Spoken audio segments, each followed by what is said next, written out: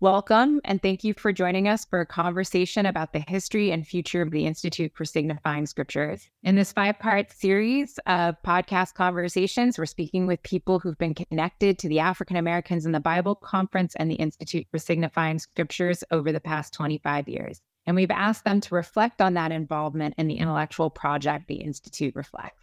In this conversation in particular, we discussed the African Americans and the Bible Conference that took place about 25 years ago.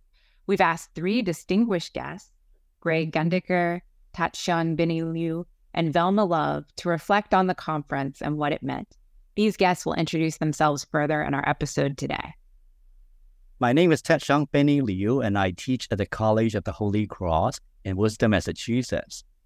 I'm honored to have 2 amazing scholars, friends, with me to talk about a historical project, African Americans and the Bible. Colleagues, may I ask you to introduce yourselves? I'm Velma Love. I'm the director of the Doctor of Ministry program at the Interdenominational Theological Center in Atlanta, Georgia, where I am also an associate professor for interdisciplinary studies. Hi, I'm Greg Gundaker, and I am a senior lecturer in anthropology and education and applied anthropology at Teachers College, Columbia University, which is my retirement job after a 30-year stint at William & Mary in American Studies. Excellent. It's great to have you with me today. We have all agreed to forego all the formalities and titles and address each other by first name. So, Greg and Velma, can you tell me how you became involved with this conference in New York City in April 1999? In 1999, I was a Master's of Divinity student studying with Esset Wimbush at Union Theological Seminary in New York. I think actually that same semester we were part of a seminar, African Americans and the Bible seminar. It was very exciting, and I just recall lots of people being present, lots of high energy, and it was great to meet senior scholars in the field. It was where I first met Greg Gundaker and Jacob Olupono, who became my mentors and friends, and so I have really fond memories of that time. What about you, Greg? There used to be a place called Labyrinth Books that was near Columbia on 16th Street, and my dissertation had been published as a book in 1998, and I got a lovely letter from Vincent Wimbush saying, I picked up your book in this bookstore, and would you like to come to this project? And so from there, I got to meet Velma and other people who were part of the project. Oh, that's great. I know Velma started as a student of Vincent's, but now both of you have been collaborating with Vincent for a long, long time. But I'm curious, how did Vincent pitch this project to you, whether in the classroom or in that letter? I mean, what did he say? Because it's such a big project. How did he pitch it to you? It goes back to my first love, which was I was in undergraduate study. I did undergraduate work in sociology, and I loved doing field work. So it was an opportunity then to engage in this fieldwork interview project, asking African American people what the Bible meant to them. So that's how it started for me, and I had always been interested in the stories that people tell. I was particularly interested in Bible studies, Bible stories, because I grew up in a religious household. My grandfather always prayed, did the family prayer on Sundays, and always told Bible stories. So this was like just a part of my soul. So when I had an opportunity to study with Vincent Wimbush and realized the project, it just ignited some energy. He didn't even have to sell it to me.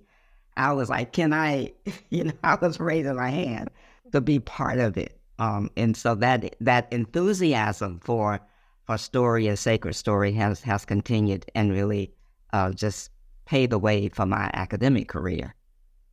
I graduated from my PhD in 1997. I didn't even know this project was going on. Otherwise, I would have raised my hand too and say, "Let me in." But Gray, what about you? How did Vincent pitch it to you? I was fascinated by many things, but going back into school quite late, I wanted to work in a world that was somewhat familiar, but also not familiar. And because I had grown up in the segregated South, in my grandmother's kitchen, which was one of the places where members of the Black community and the white community had unusual exchanges, I didn't realize how unusual for their time they were until I was grown up. But for example, my babysitter, who had worked with my grandmother at a textile mill and looked after me every day, took me to her church, where she was the mother of the Baptist church, and to meet a lot of people in the neighborhood when I was a child, up until I was probably 11 or 12, and we moved away. And also practiced on me certain forms of biblical moral instruction that involved reading passages that pertain to what I should not be doing, that she had noticed.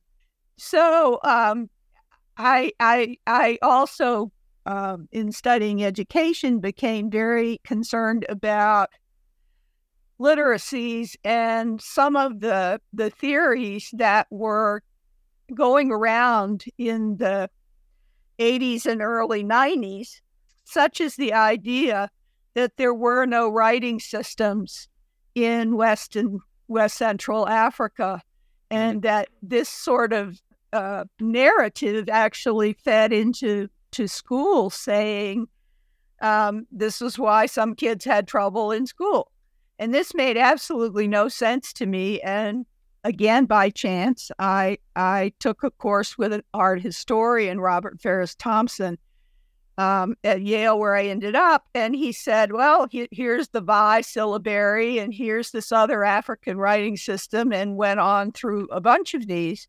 Because I was visual and interested in signs and symbols of all kinds, as I began to just look around my hometown of Chattanooga, Tennessee, I saw a lot of inscriptions that were symbolic and also alternative forms of writing that were put next to Roman script writing. And so these plainly showed that the people doing them could write and read English perfectly well and chose to be doing something else because more needed to be said. And so a lot of these related also to material practices that were not part of the canon of what literacy is supposed to be in the schools, like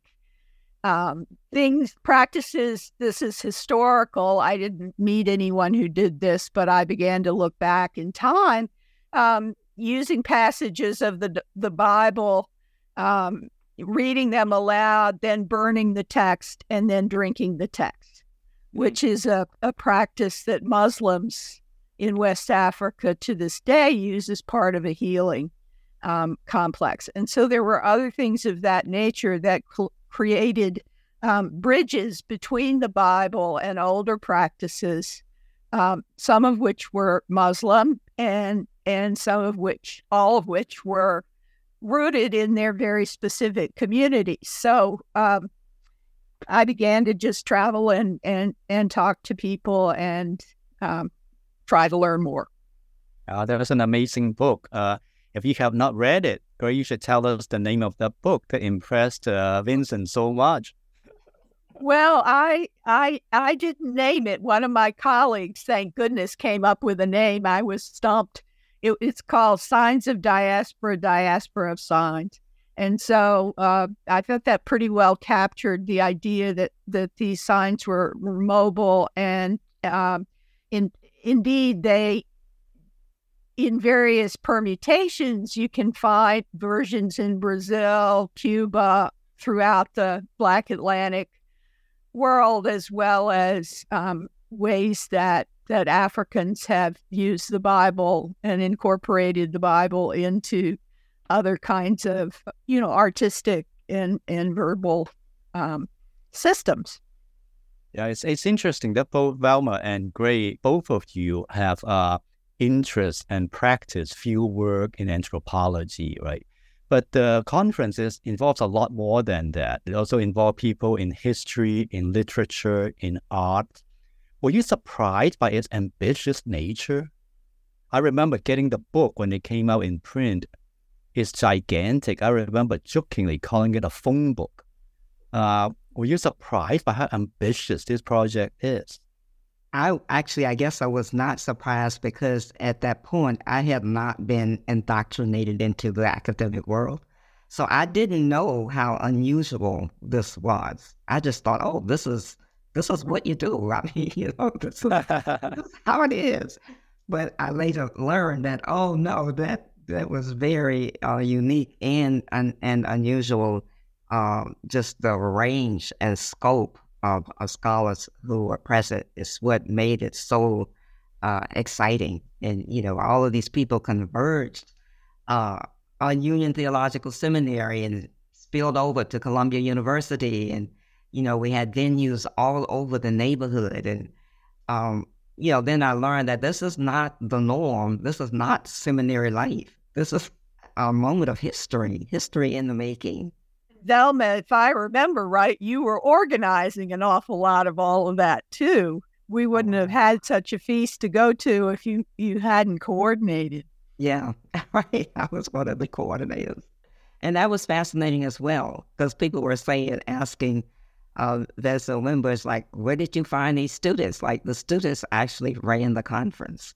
Mm-hmm. So my colleagues and I, we just took it on and we sort of, it was a birthing for us. Well, you were an expert in doing field work. I imagine you did field work on the restaurants and get everything ready on the ground, right? So, Gray, what about you? Were you surprised by how ambitious this project was or this conference was? Well, like Velma, I didn't know much of anything about academic life.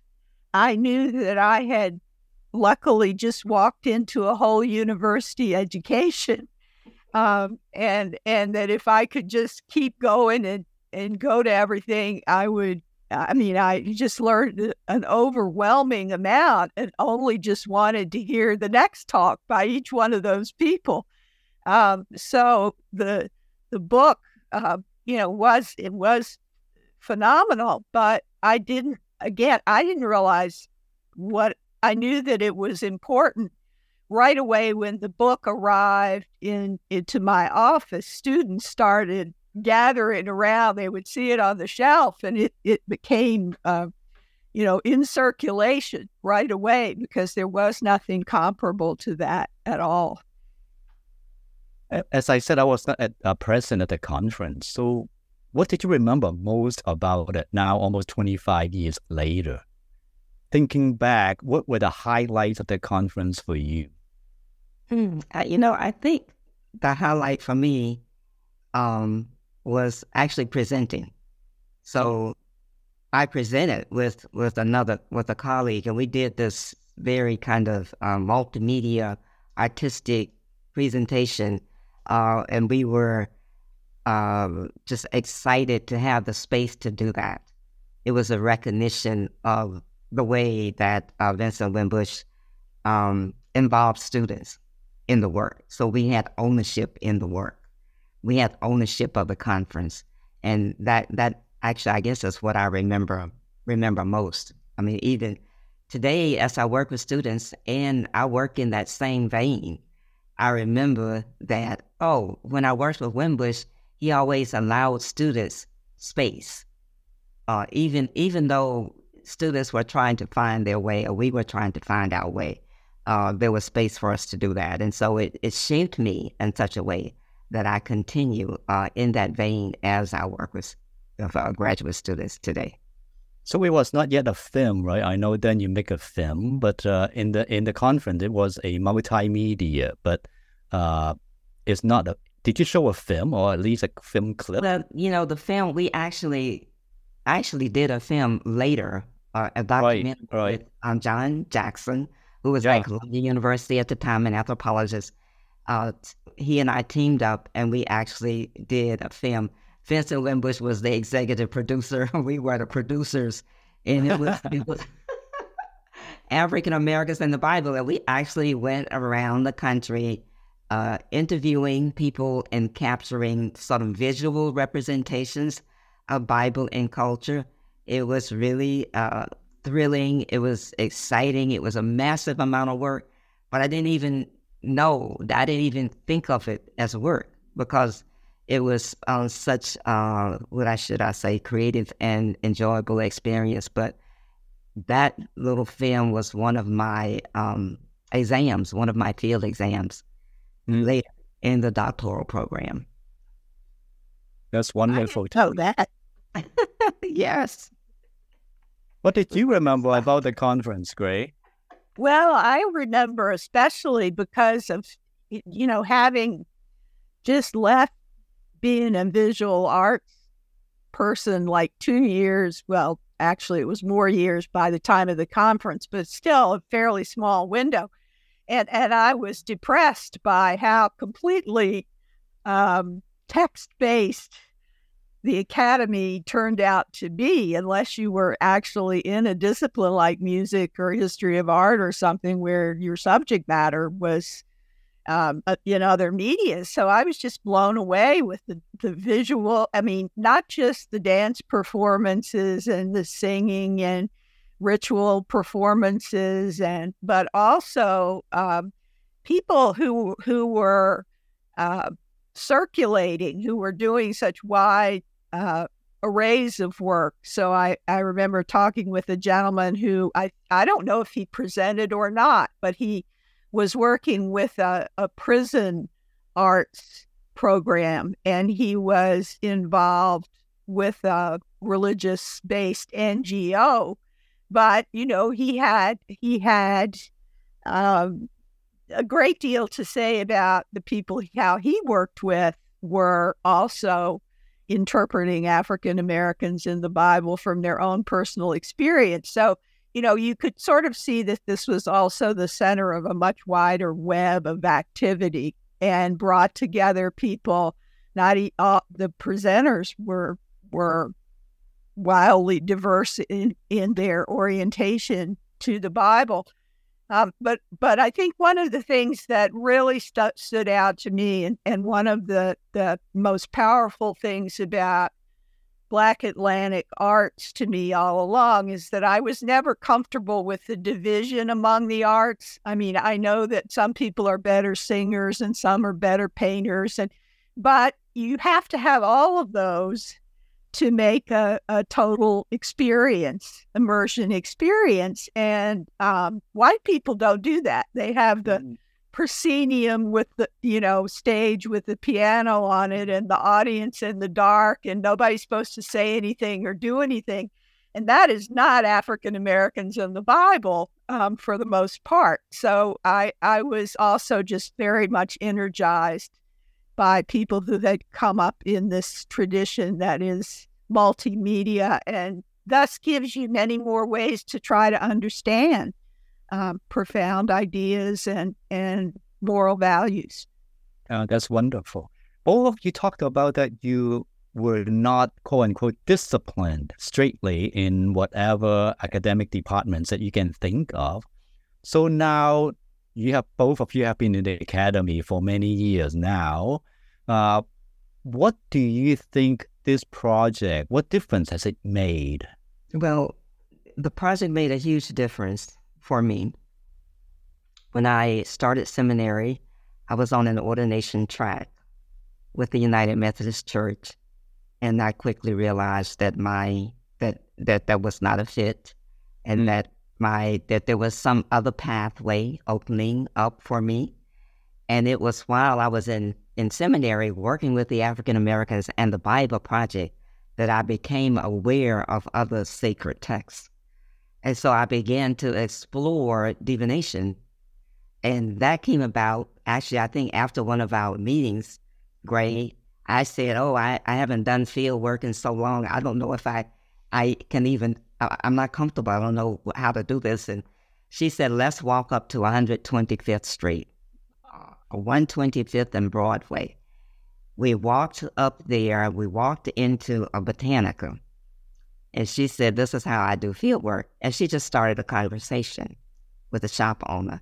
And I am in amazement both at how she's guiding the conversation and the content of the conversation, because I didn't know anything about the Orisha tradition or Ifa, and this botanical owner is pointing out the soaps and all of the tools and the ritual tools, and and he looked at me and he said, "You think too hard, and why are you not saying anything?" I said, I don't know what to say. I mean, I am just blown away. And I said, well, what do you mean I think too hard? And he said, I can read your aura. Now, I didn't know any of this. And I said, okay, well, then what do you see? And he said, you need cleansing.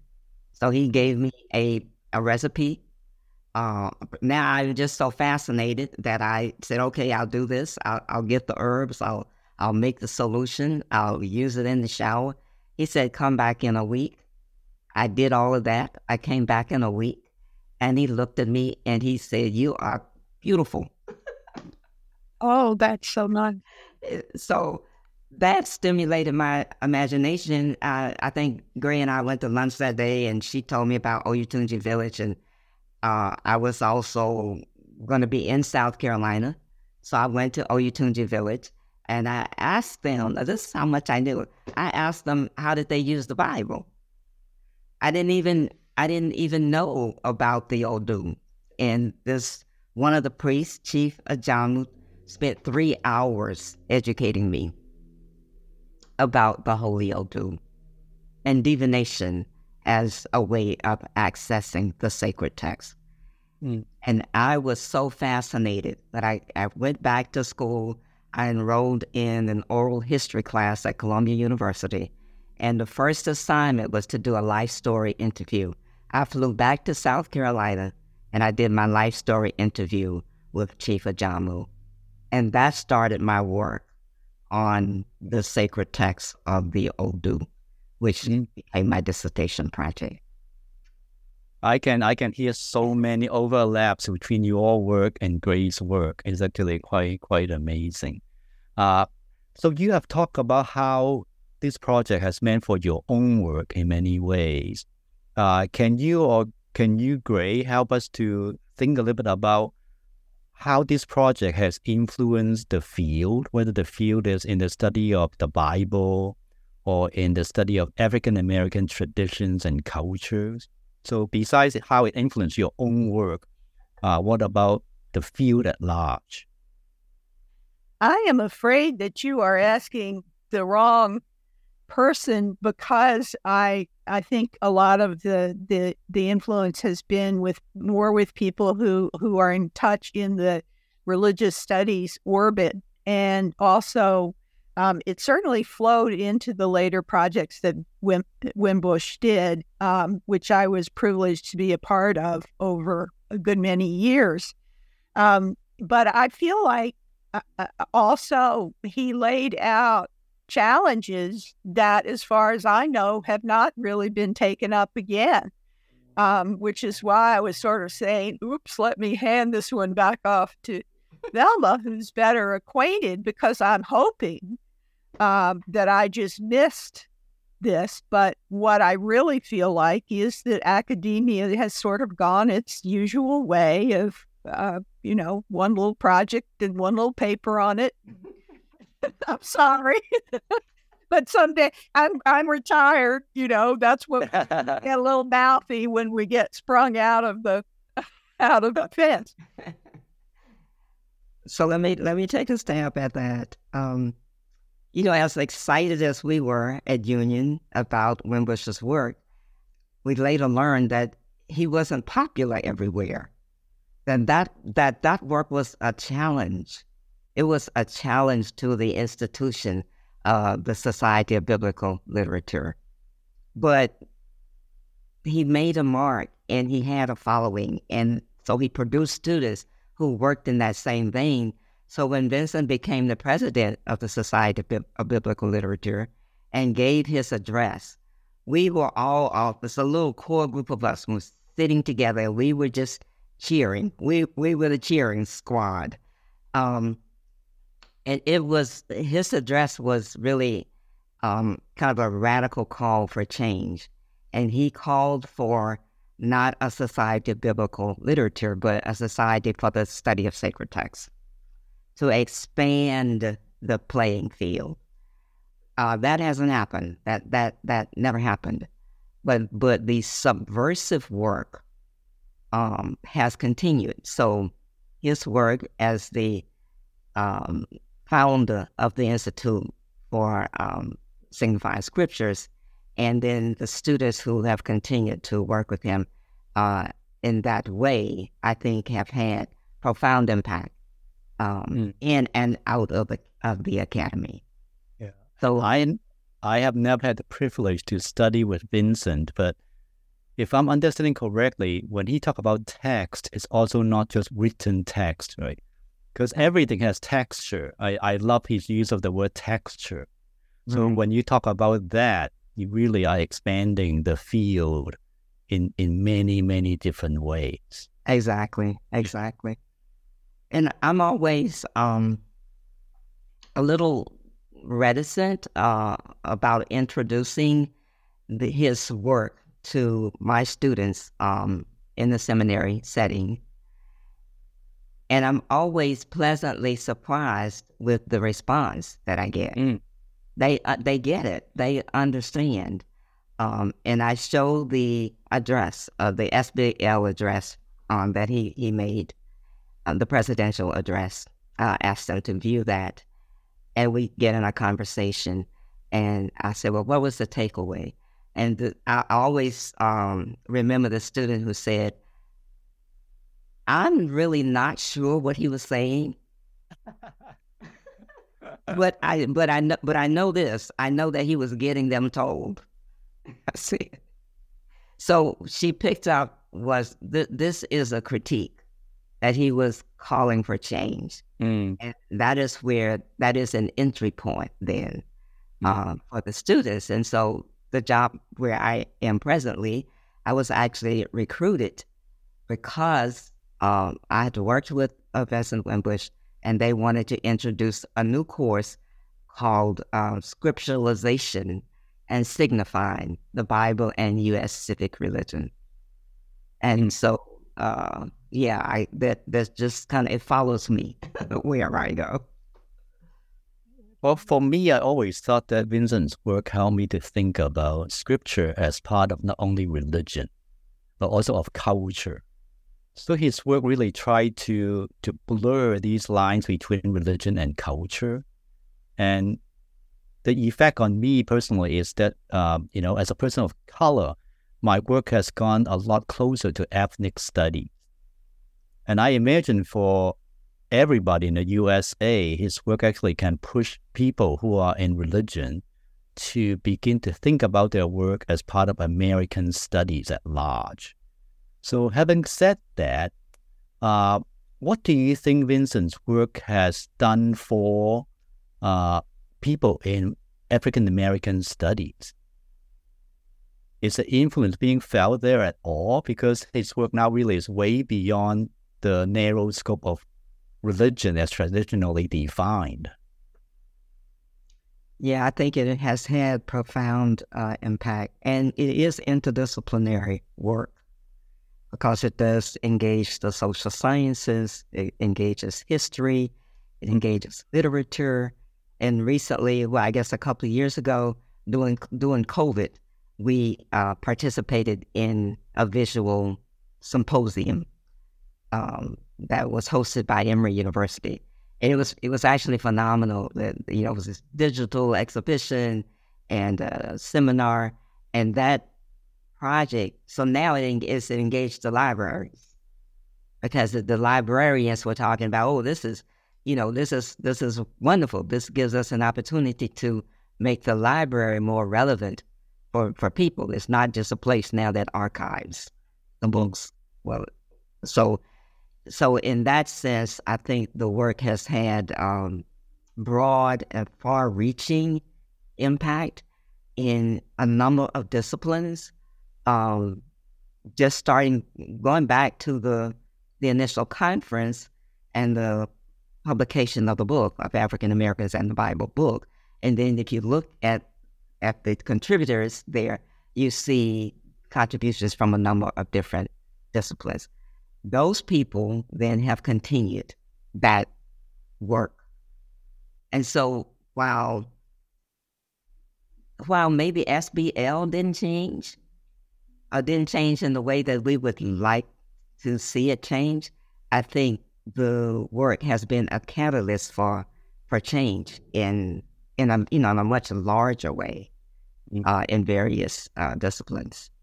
Yeah, of course, the sad thing is, the disciplinary structure that both of you have talked about, it also might have limited its influence. A lot of people may see the name and thought, oh, this is a New Testament scholar or religion scholar, and so they just would not take the time to look into it. But Gray, what about you personally speaking? How is your interaction with this project, African Americans in the Bible? How has that influenced your personal work? Now we have to spend some time talking about the larger field. Well, Velma has talked about her personal work already. What about you? Well, it had a profound effect on me personally, just by having Vincent's vote of confidence when I was a terrified new graduate. And I really was considered kind of crazy within, and still am, the things that I paid attention to be kind of blunt about it. I starting out as a person who was in middle class and working class, one foot in each. And then my mother went off to the Episcopalians during the civil rights movement in the South. So there were different religious, I guess, windows.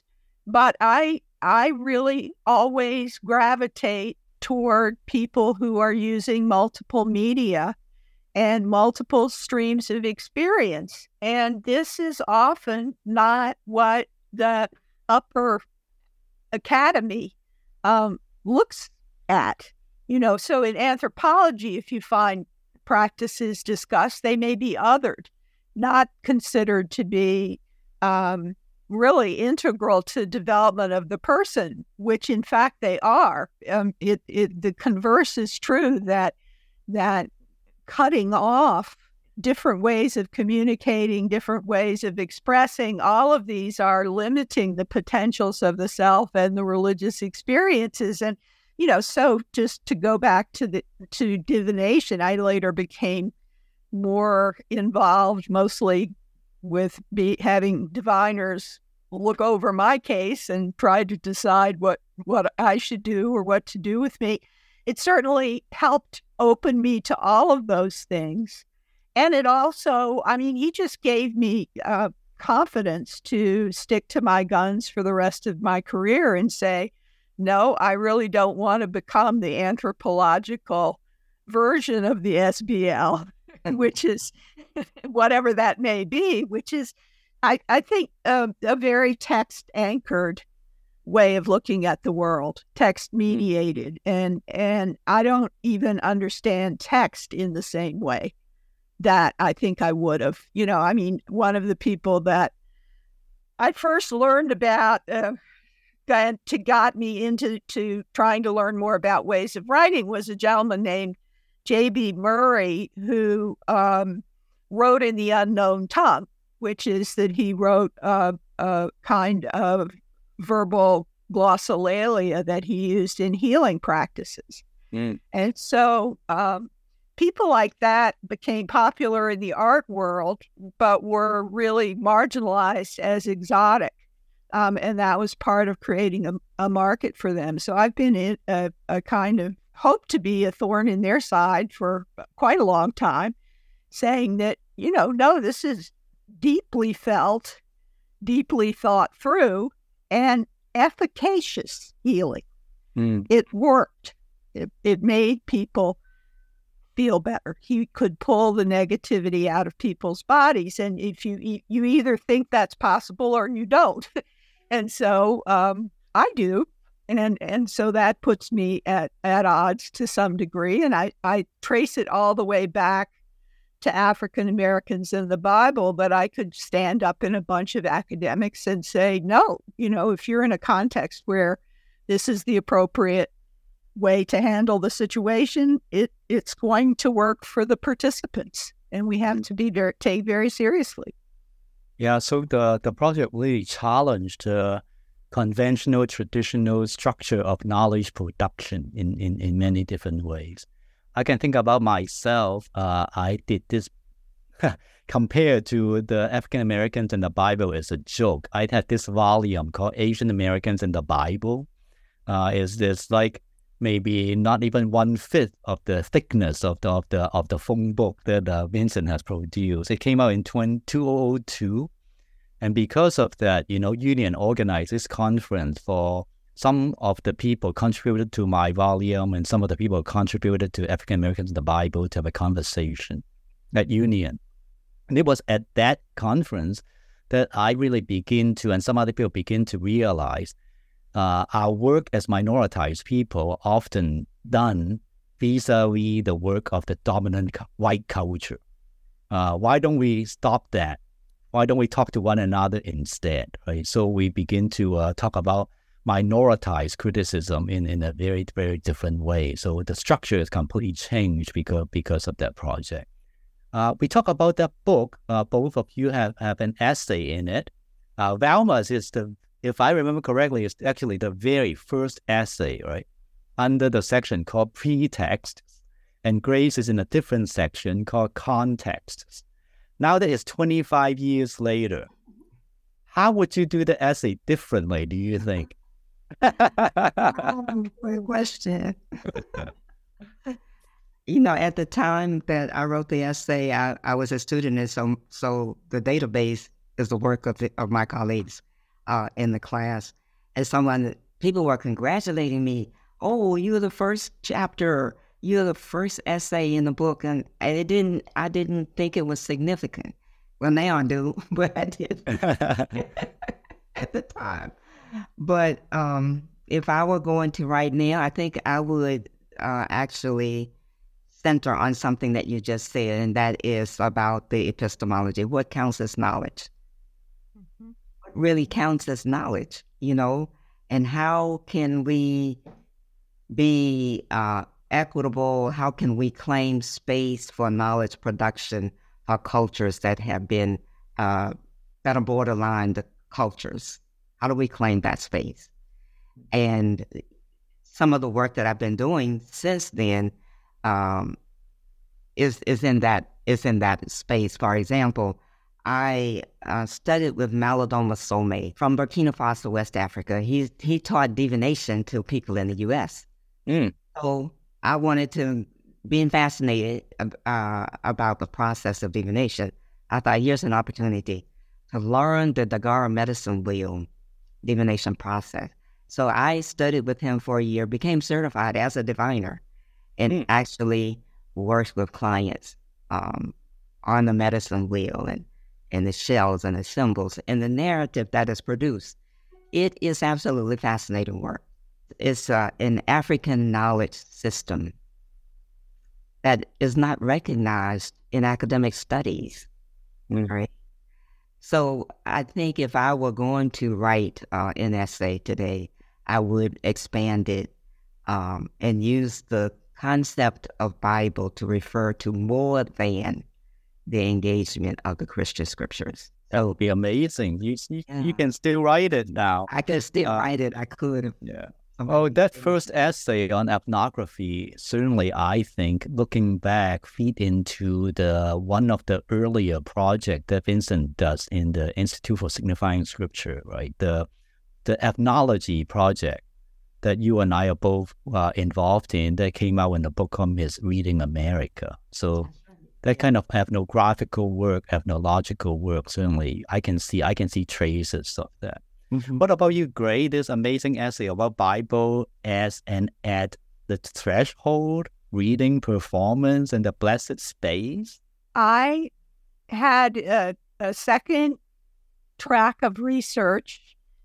Basically, that the faculty members involved with literacies fought with each other. So I hid and went back to art and got to know people who made biblical and religious, but more beyond biblical, I would say, spaces in their yards, many of which contained also political commentary where the Bible and other forms would be used to talk about or express about injustice and the past and all kinds of things that were distinct for each person and yet called upon a repertoire, a symbolic repertoire that was partly biblical and partly from different African streams of knowledge.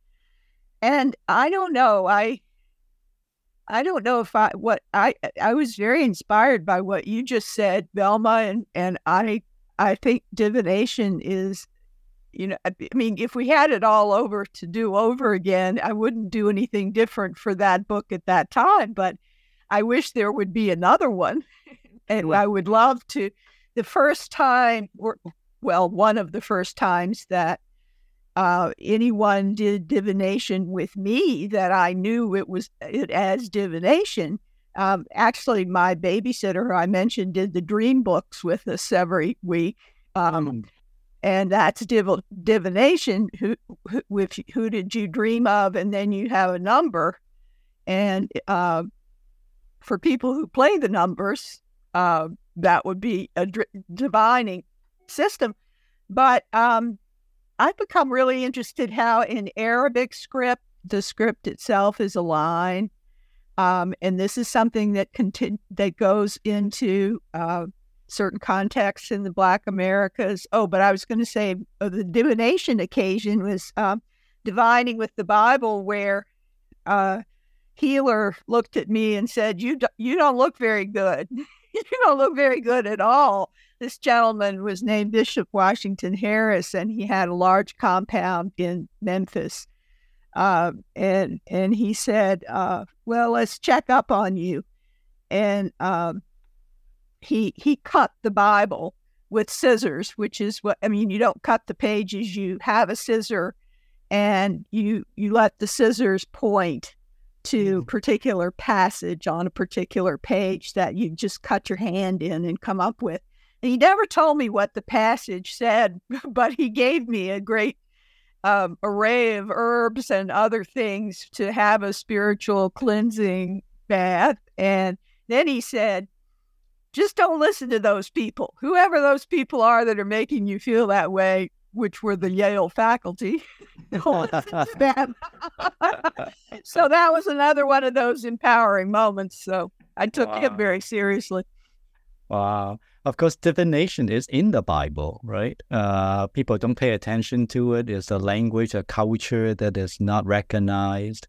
But what is challenging, I think, is something that both of you have talked about, that it seems like the academy loves to categorize things, right? They love to have buckets so they can put this in this bucket, that in that bucket. And it seems like the Africans in the Bible project is really messing that up, breaking open these buckets. And in fact, when I look at that book, I was just a new PhD. I look at these names. I have no idea who these people were, right? I can only recognize the people who work on the Bible. Who are all these people? I don't recognize them precisely because of that. So what do you think it would take to change that? I think that there is a movement afoot in the academy for decolonizing research and decolonizing pedagogies. And so that decolonizing is a buzzword. nowadays. And I think it came out with the recognition that, oh, there's another body of knowledge that we are overlooking that's just being totally dismissed, that there is no space for. And individual scholars in their own subversive ways are creating spaces for that decolonization to happen. And it's not always visible. But, professors have autonomy in the classroom. And so the message is embedded then in the way the curriculum and the way the courses are designed. So at ITC, which ITC, the Interdenominational Theological Center, has always been known for its Afrocentric approach. So it's Afrocentric philosophy. So the Doctor of Ministry program now has become a pilot for theological education that is based on design justice, human-centered design, Afrocentric philosophy, and engaged learning, situational learning, so outside of the classroom. So that is an example then of how these restrictive categories and borders are being penetrated. Right? And so I think it's probably happening on a larger scale than we actually realize. But we live in a moment of change. I mean, like the old way, it can't hold. The old structures are crumbling. People, theological schools are declining. The enrollment is declining. The schools that are surviving are reinventing themselves and expanding their scope. I mean, people are leaving organized religion because of the rigidity of the boundaries. And so the spiritual communities that are evolving in different geographies and different gatherings of people. But I think all of those are great. I use your terminology. They are signs and symbols of this change that we are a part of. Signs of diaspora. Even this movement may be spreading out and spreading out all over the place. Nice. There's a funny recurring phrase that no anthropologist has ever seen a category they didn't want to deconstruct. It's just like all of them are binders, but it highlights, as did African Americans and the Bible and the work that you're doing, Velma, that categories and enforcing categories is the heart of Eurocentrism. This is why decolonizing is going to have to go out of this, But I mean, people. A lot of the tensions that we're feeling right now in American society are people who are not comfortable with multiple meanings or ambiguities. And I think, white people eventually, I grew up early on knowing white people who started listening obsessively to jazz. I mean, that was one of the things that got through to some white people. Because there is constantly play with and against any kind of a boundary. And then if you go and you study African art, as I've been lucky to do a little bit, you look at, say, Kuba raffia cloth or any kind of West Central African textile, you just see mapped out right for you. We will not let these category boxes stand. There's an interruption to just about every one of them, and it's a map of a way of living. And so, the more that we have leadership coming from outside the white people, to put it bluntly. I mean, I just think that it's how we're brought up.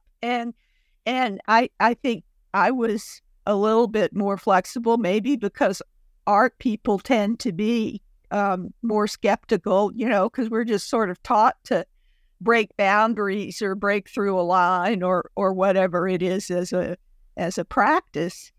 But it's very threatening to people to tell them that they can't rely on the world they thought they knew. And so you either have to think, well, anything is better than this, let's try it. I mean, I that's not fair quite, but I think that it's in bad enough shape at the moment where we should be embracing the flexibility to explore more broadly different ways of looking at things and appreciating things. And so African Americans and the Bible was a real early demonstration of the richness of that. Excellent. That's a really hopeful and encouraging note for us to end. Thank you so much. I really enjoyed this conversation. But as you know, right, something big is coming up. There's going to be the 25th anniversary of this project, African Americans in the Bible, which also will be the 20th anniversary of the Institute for Signifying Scripture. And there will be a conference in Atlanta, Georgia in April, the 11th to the 13th. And I'm sure that I will see both of you there. Thank you for joining us for this conversation about African Americans in the Bible. For more information or other episodes in this series, please visit the Institute for Signifying Scripture's website, signifyingscriptures.org. Thank you.